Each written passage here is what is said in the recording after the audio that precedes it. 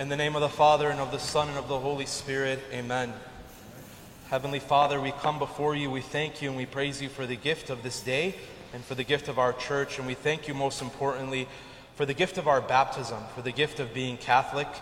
And we ask you, Lord, to always give us that courage and boldness to be who you've called us to be, and to always follow you with our whole hearts, to keep our eyes and our mind fixed on you. We ask this through our Blessed Mother and Saint Joseph, in the name of the Father, and of the Son, and of the Holy Spirit. Amen.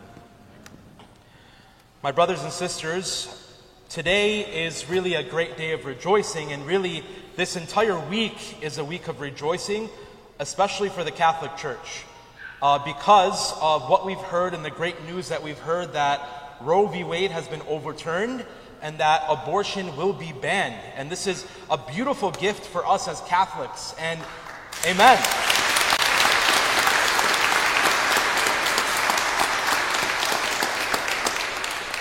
We really need to be thankful for this, because as Catholics, not only are we called to be, but we shouldn't be ashamed to be pro-life. And we shouldn't be ashamed to really speak that and to proclaim that and to be proud of that, to be proud of the fact that we're Catholic. Now, I know an announcement like this for some people can be difficult, especially for those who have gone through abortions. And I want you to know that Jesus doesn't reject you. The church does not hate you for whatever decision we've made in life if that's led to an abortion. And God's mercy is always available. But as a church now, we need to fight even more. So I want to thank those who have spent so many times praying in front of abortion clinics, going to the March for Life in Washington, D.C. These are important steps that led to this and that allowed this to happen. But we need to work even more as a church and as a community to really, this is going to be an issue that we're going to have to vote on as a people. And we need to be proud and we need to be aware of what the truth is, that abortion is evil, and that we need to vote against this. And again, we need to also support women who have unwanted pregnancies. So many Chaldeans, whether you believe it or not, get abortions because we're ashamed. We know that if we're not married and have a kid, that it's aib and everyone's going to talk about us and everyone's going to look at us and we're going to ruin our family's name. And that's what our culture has done to people. And so as a community, now more than ever, do we need to step up and support women, no matter what our decisions are. And so let's pray for this beautiful decision and just look forward to be truly Catholics. In this gospel, the line that I really want to focus on is when Jesus says, out of the abundance of the heart, the mouth speaks. Jesus says, out of the abundance of the heart, the mouth speaks. I want you to think of maybe some times in our life when we've said something that we've regretted. Maybe it was to our parents, maybe it was to your kids, maybe it was to your spouse.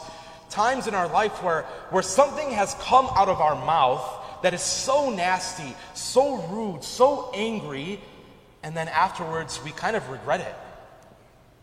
My brothers and sisters, the truth is something deeper is going on in our hearts that leads us to speak, that leads us to say things that we regret, to say things that we shouldn't be saying.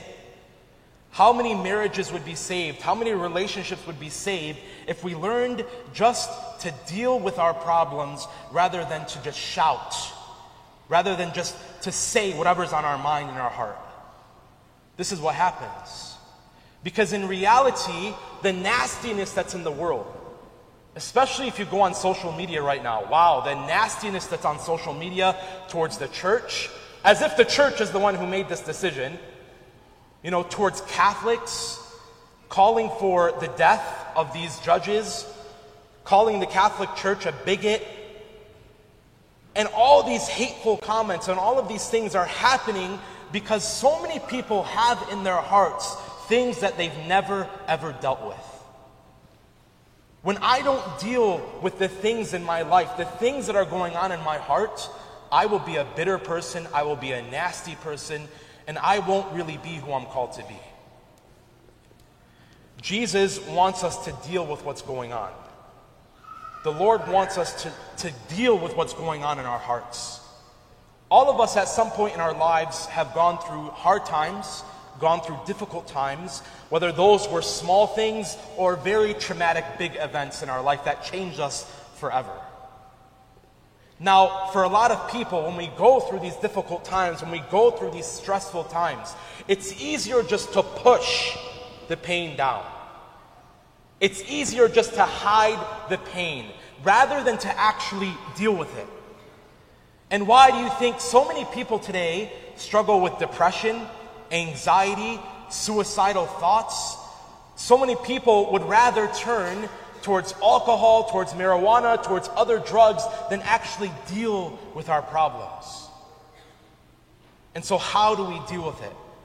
The first way we need to deal with this is by giving it to God. Sometimes when people hear that, they're like, oh, he says give it to God, give it to Jesus. And that is the right response. That is the right answer. But sometimes we just don't know how to do that. We don't know how to give these things to God. We don't know how to give them to Jesus. And the answer is very simple. You just need to go to Him. Just as you would speak to a friend, just as you would speak to a family member, go to God and speak to Him what's going on in here. That's the reason so many marriages fail. That is the reason so many people are miserable, because there's so much ugliness happening in our hearts that we're not giving to God, that we're not giving and surrendering over to Him. Think for a second if we're sick. How easily we go to the doctor, and let's say we go to the doctor and the doctor tells us, you need emergency surgery right now. We are sending you to the hospital, you need surgery right now. And we're so easy to trust the doctor. Yes, the doctor said I need it, I have to go and do this. Unless you're an ammu and you think doctors don't actually exist and they're not real and you don't take your medication right. That's like half our parents. But most of us would trust the doctor. We would go to the hospital right away, we would get that surgery right away. And we trust the doctor so easily. We place our hands in his life. We allow him to cut us and to make the things that he needs to do in order for us to heal, even though that doctor could make a life mistake and we could lose our lives in the midst of that surgery. We trust him anyway. But when God wants to do his work, we're hesitant. When God needs to take certain things from us, when God needs to change us, we're hesitant from God changing. We're hesitant from God working. Why don't we trust him? Why don't we give these things to him? Imagine how much better this world would be if we actually dealt with these things, if we actually gave them to God. One of the greatest ways to do that is through the Eucharist. You hear us preach so many times about going to the chapel, about going to the Eucharist, because it's real.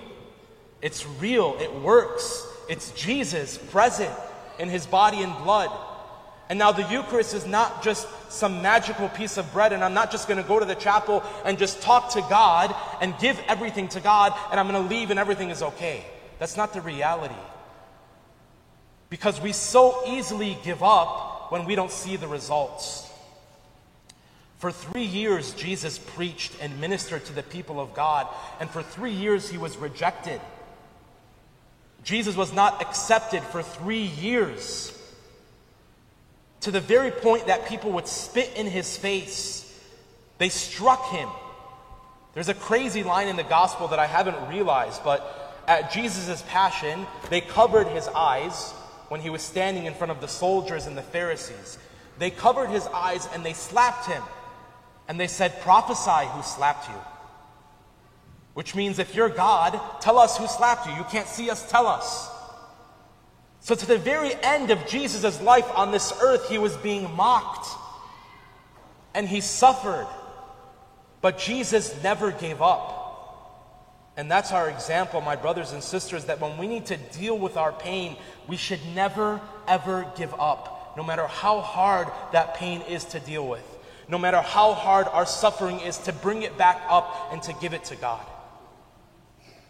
I think another couple ways that we can do that is through confession. Confession is the most beautiful way of healing. That when I'm going through something painful, especially when that thing has to do with sin. I need to go to confession and confess my sin. And one of the other ways that I want to bring up is, honestly, therapy. Psychological help is important, and as Chaldeans, we dismiss it right away. I'll never go to a therapist, I'll never go to a psychologist, I could never do that. You're not crazy if you go to a therapist, okay? I mean, half of us are crazy anyway without a therapist, so what's the difference? These are things that are important in our lives in order for us to receive healing, in order for us to give things to God. God can work through a therapist. Now, I'm aware there's plenty of cuckoo therapists out there, right? Don't go to the ones that do new age things and Reiki and all these crazy stuff. But when you find someone that's leading you to God, that's what's important. These things are important in our lives, to seek these things out. And so, out of the abundance of the heart, the mouth speaks. If we deal with what's going on in our hearts, my brothers and sisters, we will find that what happens in our words and our actions are going to be completely different, because we're dealing with our pain. We're dealing with our struggles. We're dealing with our suffering. We are dealing with our sin. This is what God would want for us. Today, let's give these things to God. Every time we come to Mass, we have the opportunity to give things to God. You know, one of the most important parts of the Mass where we can do that is when you see the altar servers bringing the gifts to the altar. When you see them bringing the plates and the cup to the altar. That is a time for us to place whatever we need at the altar. So when you see that happening, and in this Mass, when we look at this altar, let's think about that. Like, what do I need to give to God? What do I need to surrender to God? Is it my marriage? Is it my business? Is it my relationship with my kids, my relationship with my parents, boyfriend, girlfriend, whatever it is, my schooling, my work, whatever is causing pain or whatever is causing some suffering, what do I need to place at this altar? Because what happens at this altar is every time we come to Mass and we celebrate Mass, Jesus is crucified. And so when I place things at this altar in a spiritual sense, what I'm doing is I'm taking it to Jesus as he's on the cross. And so let's take these things to him in this Mass, and let's allow him to heal us and to deal with this pain with him. Amen.